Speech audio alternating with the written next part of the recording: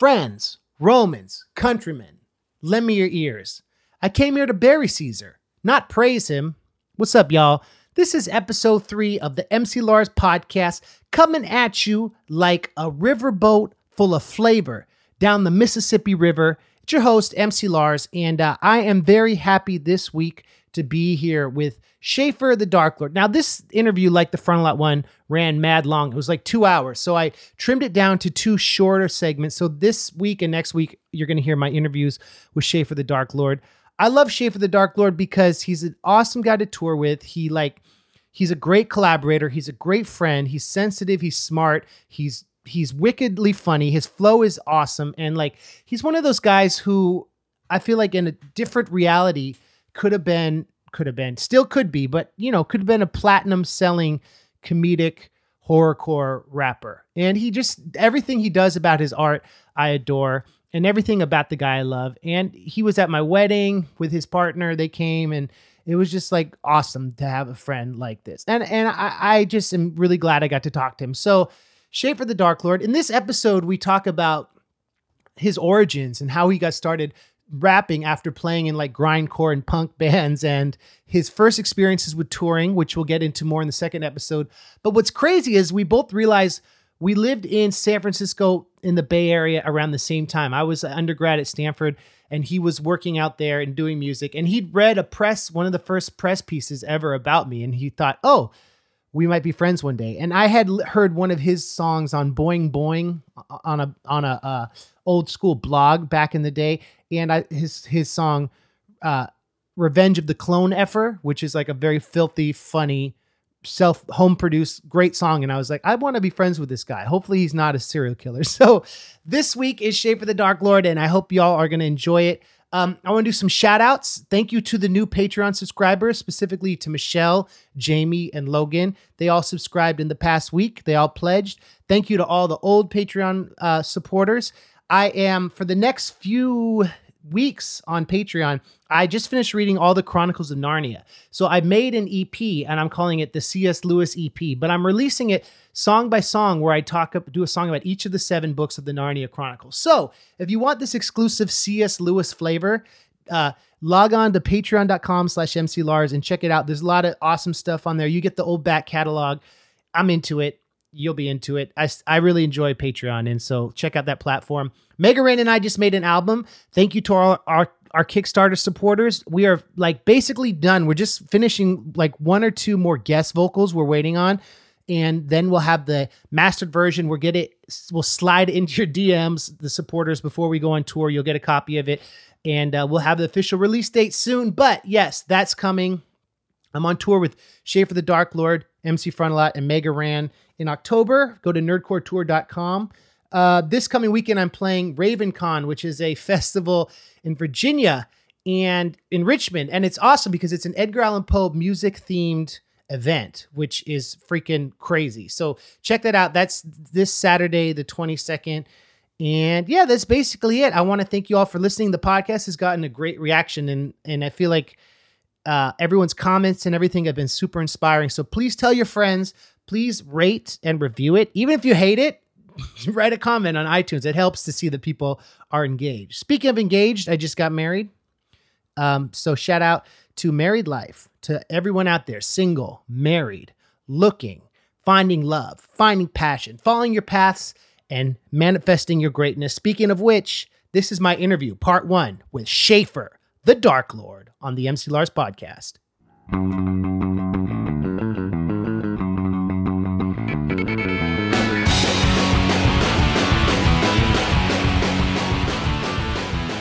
This is The Force Awakening, and speaking of Star Wars fans, I'm hanging out with one of my favorite people I've ever worked with, toured with, recorded with, a New York City, I wouldn't say native, but resident, a great friend. Ladies and gentlemen, give it up for Schäffer the Darklord. We're recording in Schäffer's apartment, and I won't tell you exactly where it is, but we recorded, last time I was here, I was on his and Lugo's podcast. Right. That was, almost 3 years ago? Oh my, 3 years ago? 2015? Yeah. It was in 2015. So. Yeah. Well, I was going to say, how long have you and Lugo been doing your podcast together? We started in the summer of 2012. I think our first episode was in August of 2012, and it's a monthly, but there have been a couple of months that we've missed here and there. So I was like halfway between now and then. Like, yes. If you were to draw a line, Yeah. that's a ruler, I was 6 inches deep. You absolutely were. Oh my gosh, I didn't mean like that. I meant like you are the what is it? I don't know the median. I was gonna say is there's median, mean, and the other one I don't remember my public education. So Schäffer, as many of y'all know, he has 2 beautifully hairless cats. Anyone who follows him on social media knows that they are very important in his life. And there's one right now slinking across the desk. And I was surprised by 2 things today. First of all, okay, how warm your hairless cats are. Yes, they're very warm. Their bodies tend to run a little bit warmer to compensate for the lack of fur. And because they have this kind of velvety skin, I've always described what they feel like as a velvet hot water bottle. Oh, that's good. I ripped that off. There was this science fiction bookstore in the Mission when I lived there in San Francisco many years ago, and they had a store cat that was a sphinx, a hairless cat named Ripley, which is a great name in a science fiction bookstore, and also a good description of what their skin looks like. And they had a little sign on the wall that had like some questions about that customers would ask about the hairless cats, and one of them was, "What does Ripley feel like?" And the answer was a velvet hot water bottle. But what also surprised me is they're not actually hairless. Like, no, there is a very fine layer of fuzz. One of my cats is, he's mixed with a little something. So he's got things like those whiskers that come out of their foreheads, like regular cats do. Yeah. My younger one is, he's more of a pure breed, and so he doesn't have that. He has almost no hair at all, but there's still like this very fine layer of kind of peach fuzz.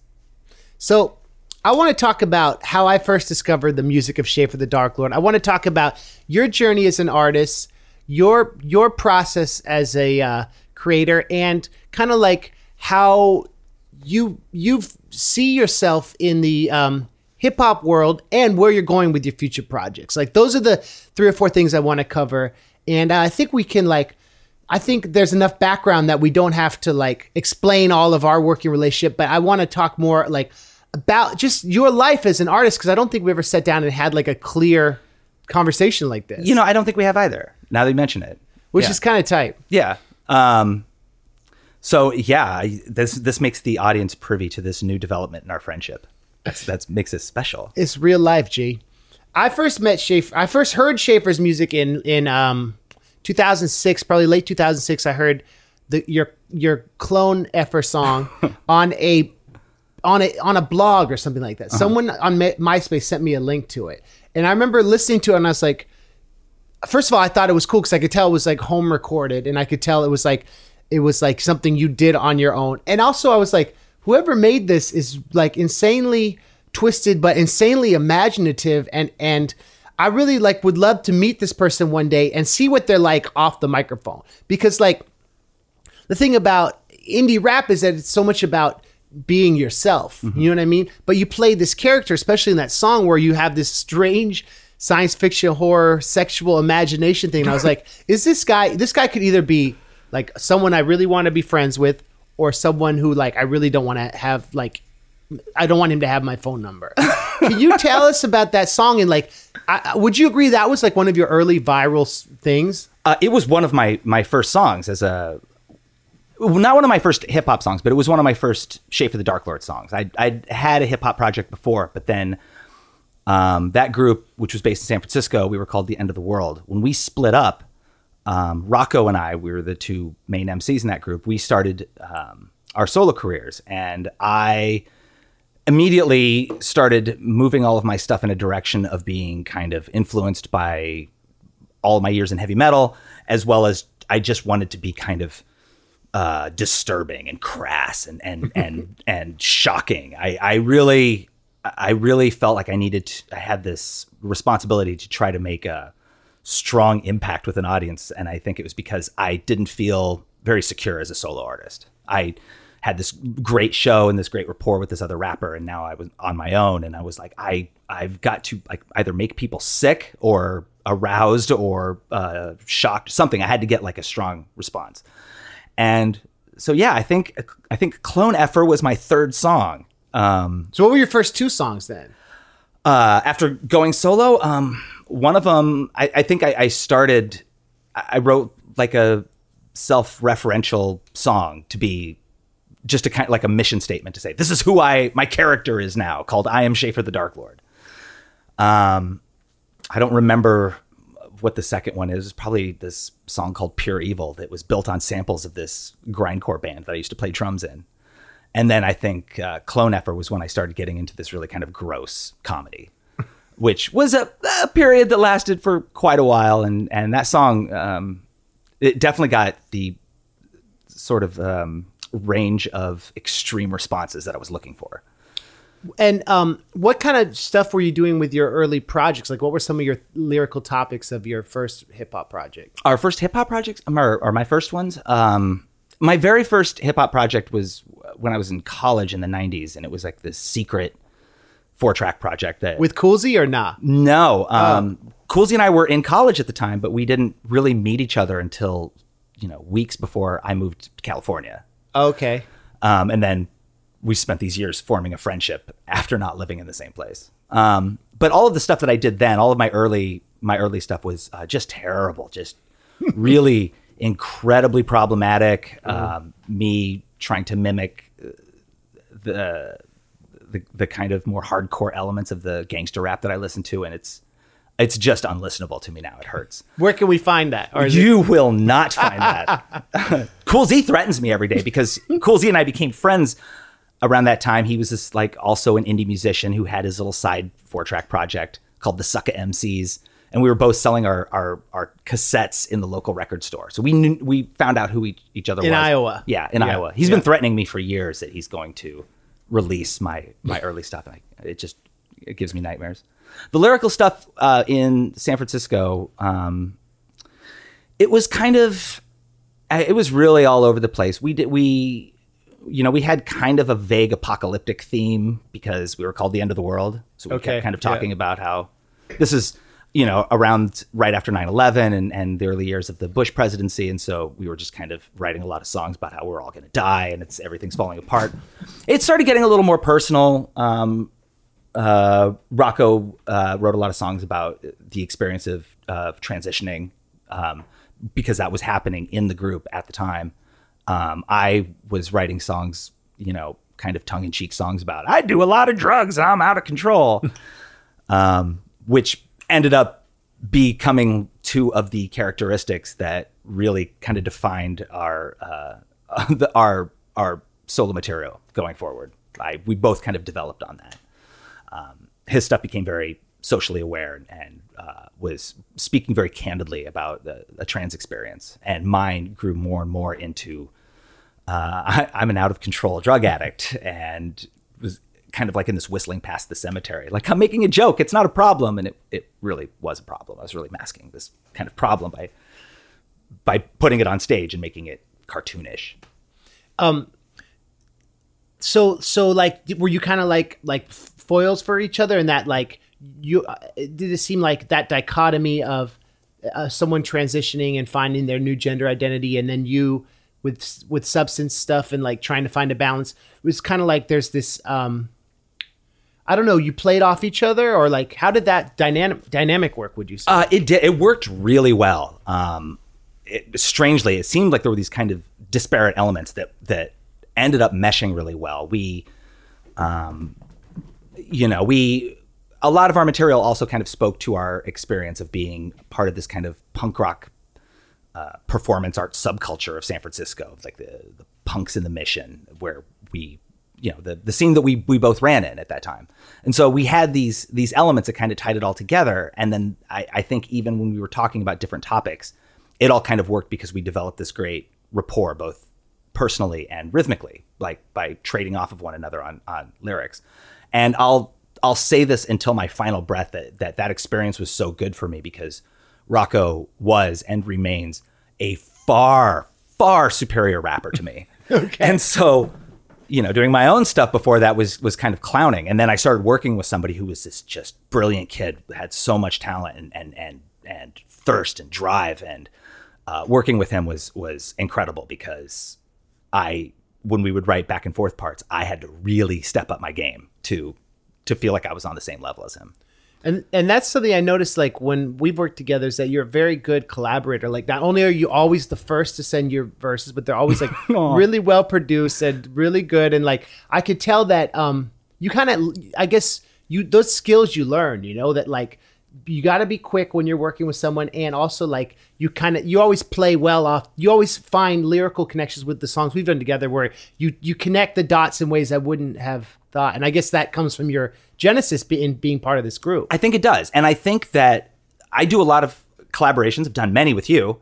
Those I find are, to this day, are the most valuable experiences in this. Because you can kind of, I found that, as an indie artist, you can get to a point where you kind of coast on your morals. You have an audience that your fans like you. They like the stuff you do. You can keep like kind of plugging out or chugging out your solo songs, and that you're going to have this audience that's going to respond to them. But you get a collaboration request, and this person has another audience, a bigger audience or a different audience, and now you're not just the one element of creative control in the process. So I feel that every time I get a collaboration, I'm kind of auditioning for my friend.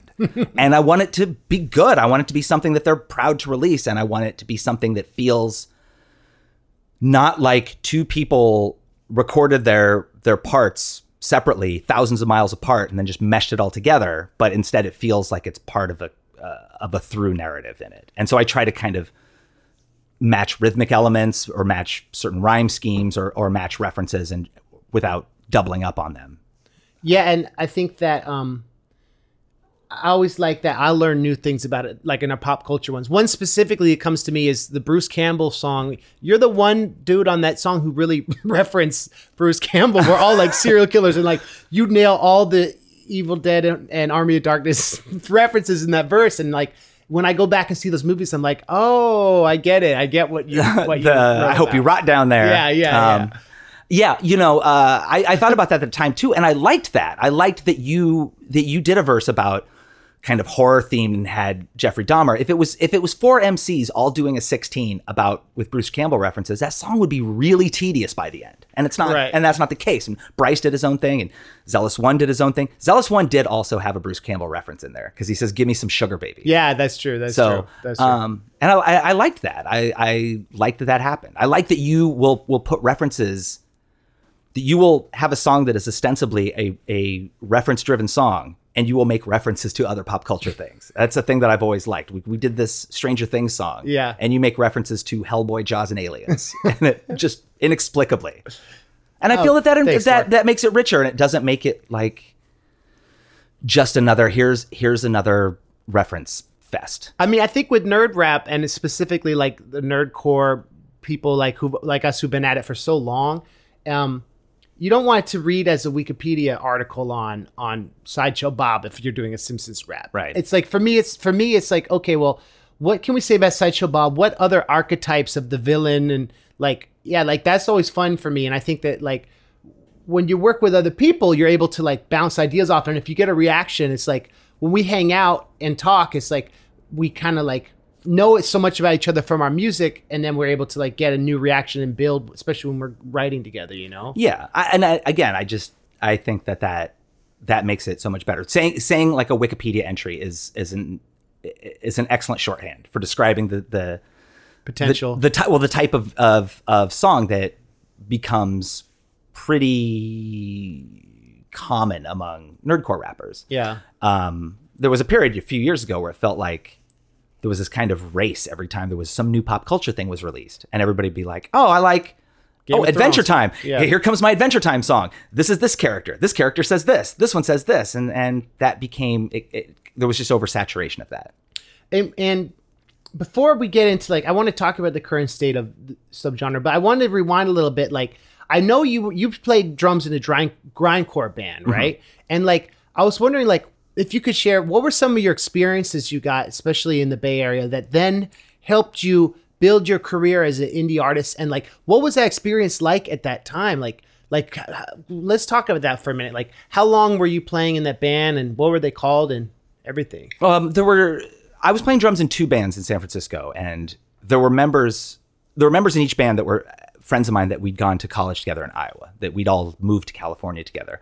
I was in this one band called Bottle Dog for 10 years, and we were kind of proggy, genre hopping, kind of all over the map. Like, we would have a kind of a punk song, and then kind of like a Emerson, Lake and Palmer synthesizer, crazy time signature epic song. And sounds kind of like Ween then. It kind of was. Yeah. I mean, there were lots of like kind of subtle jokes and tons of just experimentation. There was so much Bottle Dog? Bottle Dog. Okay. It was Bottle Dog, and then after a few years, we changed it to Bottled Og.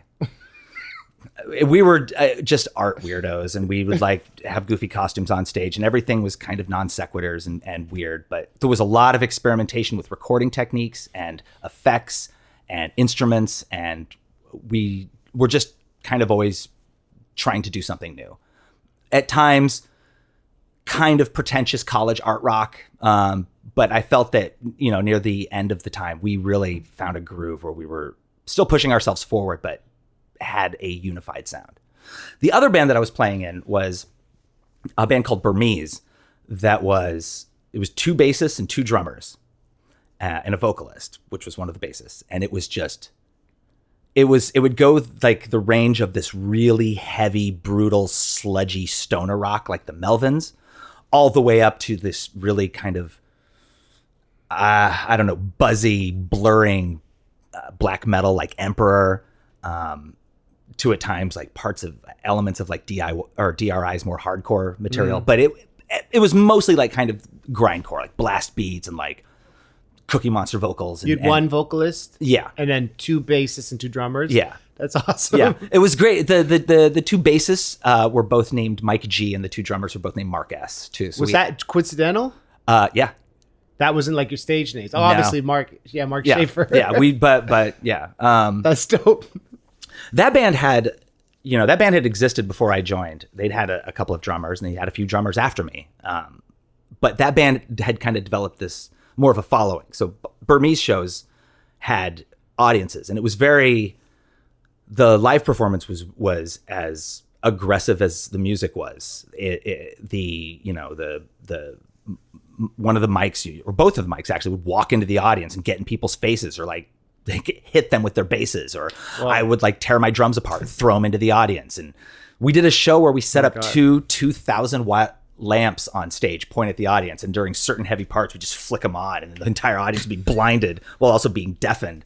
It was really aggressive, both musically and in its delivery. And I felt that kind of helped me. I've never been that physical or confrontational with my audience as Schäffer the Darklord, but I felt like I developed a kind of I could posture this kind of like aggressive confidence on stage that wasn't sincere, because I was still really insecure about this act. But I could still stand on stage and like, you know, put a foot up on the monitor, grab my crotch, and be like, I don't even care about any of you people, and just deliver this material. And that was, I think, one of the elements of being in that group that really informed this one. So it's kind of like in the tradition of bands, Bay Area bands like Flipper, where it was just like get a reaction out of the audience, and there's an artistic like aesthetic just to that.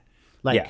What were some of the clubs you played in San Francisco and Oakland and stuff? Oh my gosh, I don't even know if any of them are still around, but there was like this place in the Tenderloin called Chemo's. I think it's still around. We played that room a lot. It was just brutal, and we played with so many of these extreme noise bands. Was this like early 2000s? Early 2000s, like 2001 to 2004. I moved to New York in 2004, and I joined Burmese in 2000. But I feel like it really kind of picked up like that second year that I was in it. But yeah, these dark, dirty rooms. You play like the Rickshaw Stop? Oh yeah, Rickshaw Stop opened while I was there, while I was in that band, and I played that. There was the Covered Wagon Saloon, which was like a big metal bar. How about Hotel Utah? Or is that? Yeah. Hotel Utah was the first show that Bottle Dog played when we first moved to New York, and it was also the going away show that we played when I moved to New York. First moved to San Francisco, you played there? When Bottle Dog first moved to San Francisco, we got our first gig at Hotel Utah. Didn't play it again. Yeah. And then our going away show, which was both Bottle Dog's last show and the Schäffer the Darklord record release party for my first album. But that's dope. Yeah, really? yeah. Really? So it bookended your time. It bookended there. my time in San Francisco. Yeah. So what was your first solo show then as Schäffer the Darklord? It was at the bottom of the hill. Oh, wow. Yeah. My first show was at bottom of the hill. And that was a show that, you know, Bottle Dog, we kept working really hard, but we never really developed a strong following. So we always wanted to play bottom of the hill and we couldn't. We'd see all of our friends' bands play there all the time and it would be kind of frustrating. Who'd you play with, or were you headlining there, or? When I did? Yeah. No, I did not. I opened. I don't even remember who I opened for now, but I think it might have been Deerhoof. Cool. We were friends with them. Cool. And I don't know. Burmese played there a couple of times on some kind of bigger bills. But yeah, my first Schäffer the Darklord show was there. And this is, you know, after The End of the World. The End of the World hadn't broken up yet, but we both started doing solo shows. And that was my first one. To prepare for it, I made sure I had like a set of at least 8 songs. I started doing comedy open mics. So rapping or talking? Talking. Oh, okay. So I could do transitional material. Yeah. Because I was like, there aren't 2 rappers on stage, you know? In The End of the World, if I wanted to take a break, I could like sip on my beer or whatever, catch my breath while the other rapper does something. Yeah. He pulls focus. He keeps the song moving forward. I'm like, I am not interesting enough by myself to entertain an audience for 30 minutes. So I started obsessively going to comedy open mics to kind of just learn rhythm of delivering jokes for transitional material, for intros, so that I could catch my breath and to keep the audience engaged in some way. That's cool. But then I also overdid it and I was like, I need a shocking appearance. I was kind of going with this Burmese thing. I need to shock them. So those first shows, and that first one at Bottom of the Hill, which is in like 2003, I got on stage and I got put on like black leather gauntlets and spikes, and I wore like black metal corpse paint, and I had a cape, and like it was wow, dude. I threw too many elements at this thing. I was like, I'm going to do comedy. I'm going to do rap songs. I'm going to do my sci-fi sex fantasy number on stage. I'm going to dress like a black metal superhero. It was just a lot, and it, not all of it worked. But you were starting with like I'm not just going to be a dude rapping to a mini disc. Yeah. I'm going to do something different. I'd seen that act a lot, you Yeah. know? I'd seen acts where somebody got on stage, and yeah, mini discs were that was the backing band of choice in the early 2000s. Because it was like you wouldn't bring a laptop on stage necessarily. No, that was unheard of. That was like in the Bay Area around that time. That's when I started to play around San Francisco too. Because, you know, I was in college in the Bay Area, and like, I'm surprised we never crossed paths. That I didn't meet you until 2006, but I first heard about you in 2002. Wow. Because I was in San Francisco and I had this job as a messenger for a film company that sold film to photographers and developed film. So I just drove around in a Volkswagen van all over the Bay Area all day. And when there was downtime, I would just sit in the office and read the paper. And I remember reading an article about this kid from Stanford. Is that right? Stanford? Yeah. This kid from Stanford who was like making indie hip hop. I read this in San Francisco Examiner. And I remember reading it and being like, that's crazy. This sounds kind of like somebody like kind of a spiritual homie of sorts. And I think that's probably like the first press I ever got. And it was like just like a little background about what I was doing at Stanford. But it was sizable. Like there was a photo and it was like a pretty large article on the page. That's at the crazy, time. man. Yeah. We were destined to meet. Yeah. And then it was like years later. And I even then remembered. I think I'd heard about you like a few times after moving to New York. But it wasn't, I don't think, until you'd asked me to come do this show in Boston that I remember reading it and being like, and telling my, well, now ex-wife, but my wife at the time being like, I read an article about this guy in the Examiner when I worked at that film company. And so, yeah, all those years later. And I remember we met, that was at TT and the Bears. I think so. In Boston with Frontalot. And it would have been like February 2007. Something like that, yeah. And you were there waiting and you helped us load in. I was like, this guy's really nice. Like, this guy's real sweet. And then I was like, oh, you're Schäffer. Because like when I heard your music, I didn't realize I had this image that you'd be like this big, scary corpse paint wearing fool. And you were like this really sweet, nice indie rock kid. And you're helping us set up. And you're like, I'm like, what's your name? You're like, I'm Mark. And then I piece it together like, oh, you're Schäffer the Darklord. Yeah. And like, I remember that show being this cool moment in my career. Because it was like, for the first time, I wasn't working with like a pop punk band or a bigger rapper. It was like you, me, and Frontalot, all in this place in Boston. And I remember it it got such a good reaction. Oh yeah, that show was sick. I remember at the time being like, I'm certain at the time that was the most people that I'd ever performed in front of at once. Like that was the largest crowd that I'd ever played. And yeah, so I was waiting outside of the venue, but I had taken a bus there. Oh, and I don't know. I've told this story somewhere else, and I don't know if you and I, Damien, have ever talked about this, but you asked me to do the show. Yeah. It wasn't Damien, it was you, right? Yeah. You emailed me, you reached out and said, hey, we're doing this show. And you thought I lived in Boston. No, here's what I think happened.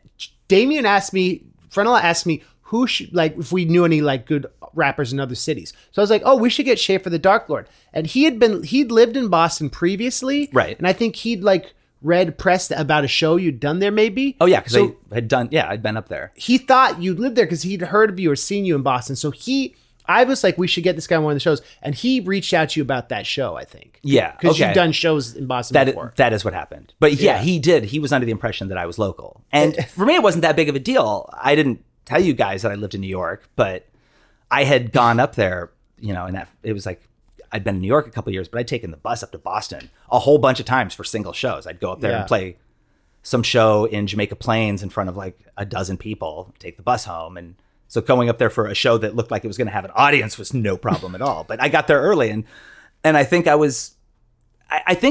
thing that helped me from being in those bands is that I definitely had a very maximum rock and roll, book your own life, DIY sort of work ethic. Yeah. In that, you play small clubs and you haul all your gear in there and you help out the other bands when you can. And so I was just eager to make new friends and also like, well, this is part of the job. Part of the job is if you're free, you help the other band load in when they had their gear. It was just like, that's the way I had learned how to do all of this. And that is that kind of like, I feel like, the Bay Area kind of ethic, like there's a real great community back then. And I don't know, I haven't really stayed up on the local community there now, but I remember that was always the thing. Be there first and leave last. Never leave. Like the faux pas is if you're a local, you never leave before the headliner who asked you to be there. No, a whole bunch of people burned bridges with me by doing that very thing. If anyone does that, yeah, I'm not going to ask them to open again. No, it's rude and it kind of hurts my feelings. Yeah, it's like I watched you, and so stick around. Now, like, what do you have to do? Like bars close at 2 in this state. You're not going to another show.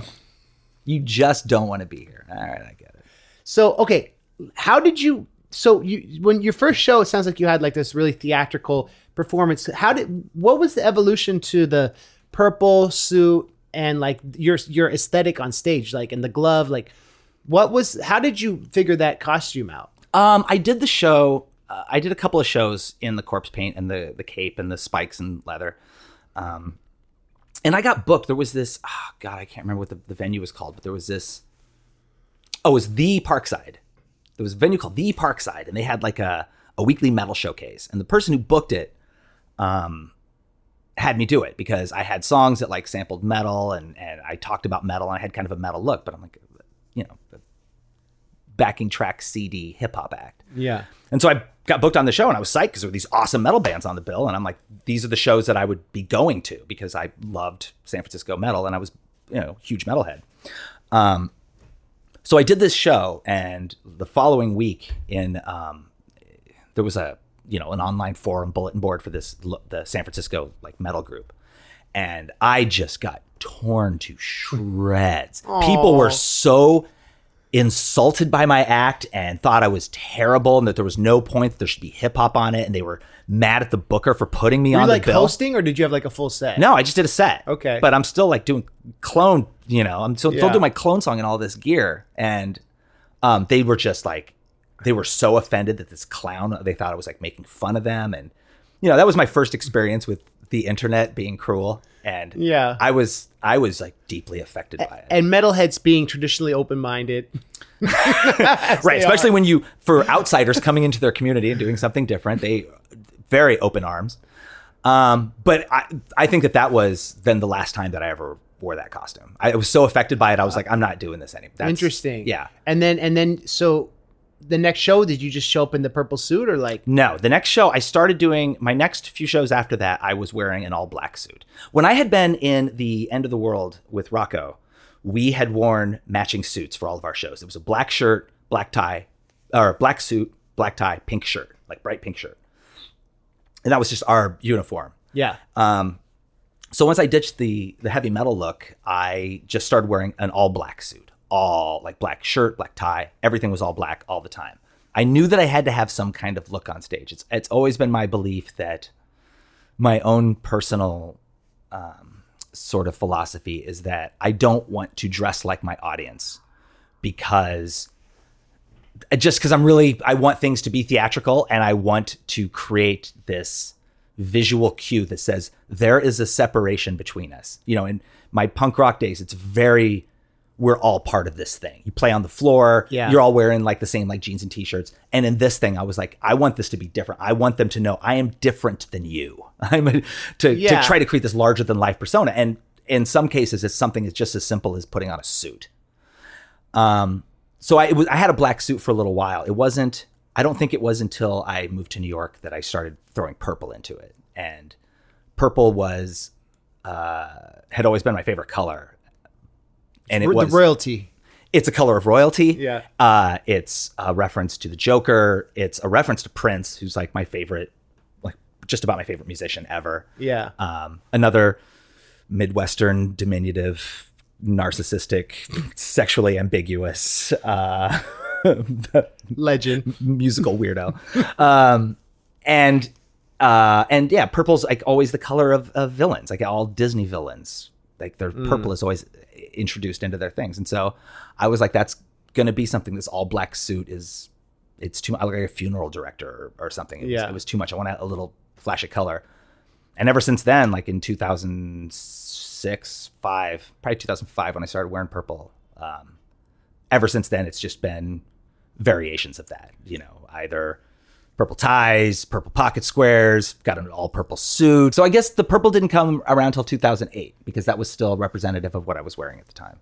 That's cool. The black gloves, I wore the black gloves in one show just to kind of try it out because I was like, there's something inherently creepy about somebody wearing gloves. Right. It looks like it could be kind of crazy doctor or murderer or like maybe a weird kinky sex thing. It doesn't even matter if you don't even have to define what it is. There's just something about these black latex gloves that creates a reaction. Oh, they're latex? Oh yeah. I always thought they were leather. Oh no. Oh. I buy them in bulk. Oh, that's hilarious. I mean, I've ever said you're like a serial killer. Yeah. It just there's I don't even know what it was, but I did it in one show kind of as a goof and audience members responded to it. So tell us about the black box then. Like how did that like, and I'm sure most people listening to this have seen your show. Mm-hmm. So, but explain that because it's a little different than like than the other rappers have done. Yeah, so my backing tracks for many years played on a device that was housed in a small black Pelican case, like a gear case that you'd put like a camera lens or, you know, an 8-at or something in. Not an 8-at, but damn, I just dated myself. You put some kind of gear in. Mini display. And I put some letters on it that said STD, whatever, just because I just wanted more mystery. I didn't want them to see a laptop on stage. I didn't want them to see, I just wanted them to see this box, and it ended up kind of becoming mysterious. And then people started asking me questions about it, like what's in the box? What's in the box? And then I was like, great, now I've created a mystique. I will proceed to not ever answer this question. So they can keep asking about it. And that's all it was. It was like this mystery. And it's like the black box that survives in an airplane crash. Yeah. Right. Yeah. And I had like, for a while, I kind of tried to make the black box a character. Like I had these recorded robot voices that would play in between tracks where we would do dialogue back and forth. And it was like kind of like this lazy ventriloquist act. Like I'm talking to this little suitcase on stage. That's I didn't do it. I did it for a while, but after a while I started like phasing those bits out because I started writing longer intros for songs and doing bits with this box started feeling kind of gimmicky. Do you just run the track and then talk and then know it's going to start again? Or do you start, I forget, do you start and stop each song? I start and stop. I can't. I tried using pauses for a while, but the timing of the bits is never the same because if the audience laughs, it gets dragged out. Yeah. And yeah, the playback device has changed, but it's still always in the box. I just don't talk about the box anymore on stage. But starting and stopping it has been kind of a pain because sometimes it's sloppy and sometimes like the track skips ahead a little bit, or I play the wrong one, or I still have to walk downstage to address the audience and still have to walk back upstage to cue my track. Yeah. So I recently, in the past few months, started performing with the DJ for the first time. And that's Nelson. That's Nelson Luga, my co-host on the Epic Podcast. Yeah. That's cool. Okay, where did the name Schäffer the Darklord come from? I guess it's kind of self-explanatory, but when did you first be like, oh, that's a great name? Well, so my stage name is Schäffer the Darklord, or STD, to kind of help people who have a hard time spelling Schäffer. There's a lot of spellings of it. Mine's not that common. The acronym came first. Oh, okay, that's funny. Yeah, it's and then the umlauts or whatever after that. Yeah, the umlauts came when I first started the solo act, and it was because I was trying to again send a little code to the audience that it was a metal influence thing, because the umlaut's very popular in all of the genres of metal throughout the years. Right. Yeah. I don't really use them that much anymore. Yeah. If people do, I'm honored that somebody went to the trouble, but they're not that important anymore. Okay. STD came first. It goes all the way back to 96 when I had my little secret 4-track rap project that was incredibly problematic and you'll never hear. I had 4 rappers that I'd created, and I would just do different voices for all of them. It was like this crappy Wu-Tang thing. And we got to hear this lost media now. It's so bad. I'm not going to tell you the name of the projects, then you can't find it. Can't even Google it. But one of the rappers was MCSTD. Because lots of their names were all gross and offensive, and so MCSTD I thought was funny. I ended up using that one the most frequently on this project because it was the easiest to rhyme with compared to the other names. When I started the group with Rocco at the end of the world, I was like, my name's going to be MCSTD, because I was so delusional and I was so young at the time that I had it in my head that the end of the world was going to take off, and that someday I was going to have all of this backlogged material that I could release as like STD's early stuff. Kind of like Kid Rock did. Yeah. Right. Which of course, it didn't take, it was only a couple years later. Now I'm sure you have tons of fans who would love to hear it. Now it's by choice. You don't want to put that. Yeah. Now I'm mortified at the thought of any of that stuff coming out. Yeah. So Rocco and I put out some stuff and did a bunch of shows, and I was MC STD and he was MC Catastrophe, and that's how it was. And then we split up. I had the same line of thought. I was like, I have all of this material as STD with the end of the world. I got to keep using that. In the end of the world, STD didn't stand it for anything. I was constantly making jokes that it would stand for something different. Like it was sadistic teenager destroyer, or scientific terror device, or my favorite one, which was something terribly deep or something totally deep, or whatever. Yeah. When I started doing it, and then when I decided to do a solo act, I was like, I have to keep using it, but I don't want to just call myself STD. So I had to come up with something to fit that acronym. So what was the moment you're like, oh, Schäffer the Darklord, perfect? I don't know, but yeah. I feel like I didn't make a very good decision. Because nobody got it, because at the time in my head, I was like, Darklord, that's one word. But it's not. That's not one word.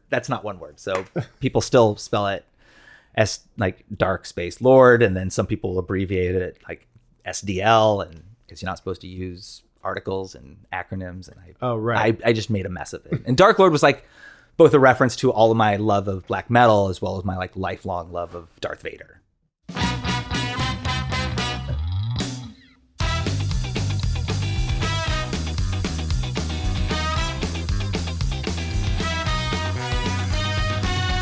Thus ends part 1 of my interview with Schäffer the Darklord. I thought it was really cool. We started the interview with a Star Wars reference, and we ended with one. I mean, I did that on purpose with editing, because it's like contextual. It's like framing the narrative. It's like storytelling. It's like all that flavor. But anyway, next week is part 2. We get into some of our touring history stories, and I really enjoy how this podcast came out. So please spread the word. Tell your friends. I wanted to end with this song. This is a song Schäffer and I did a few years ago, but like 8 years ago, we were playing it on tour when we were opening for MC Chris. It's called Mad Men, and it's a telling of the story of Mad Men from the perspective of Don Draper and Roger. But when we first did the song, the show was still on the air. So Schäffer wrote the second verse and updated it and made it more modern and current. And my wife, Ash Wednesday, sings the chorus with us. This beat was produced by Joey Flash of Flashfire, and John Thatcher Longley played drums on it. And shout out to Samurai, who did some of the programming. And what else? Jason Moss did the final mix, and it's you can hear it on Spotify. It's on my compilation, Donald Trump Has Very Bad Morals. Ooh, political. No, whatever. Check it out. And thank you all for listening. We'll see you next week. Have a great weekend. Have a great week. And thanks for being supporters and being so friendly. Okay, bye. This is Mad Men.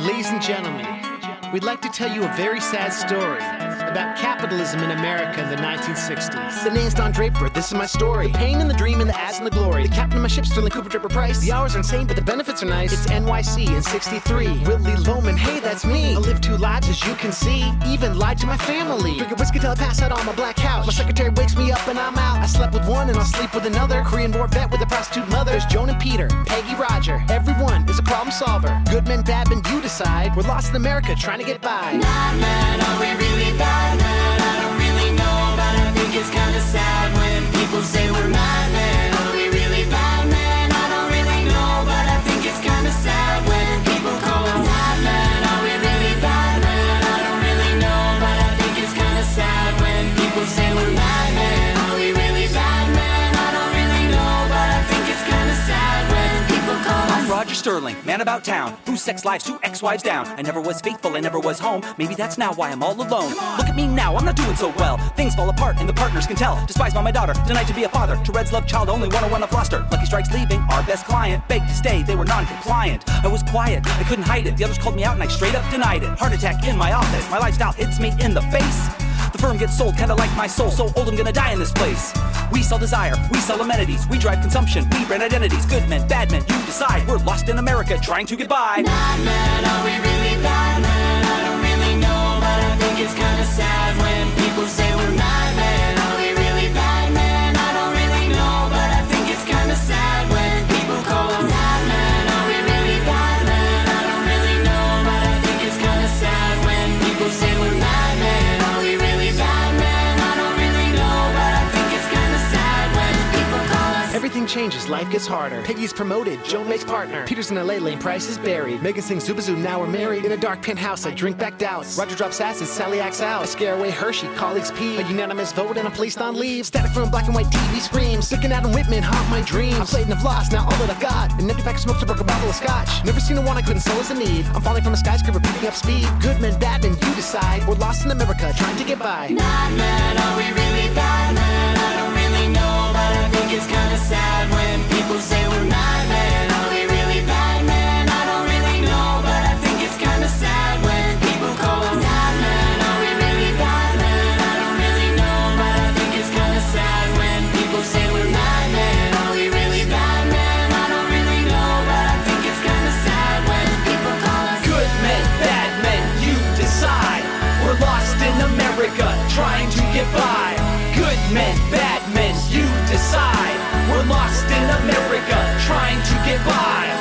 This week on Mad Men, Roger Sterling does a bunch of horrible things. Everyone is surprised, but not that surprised, as social issues play out in the background.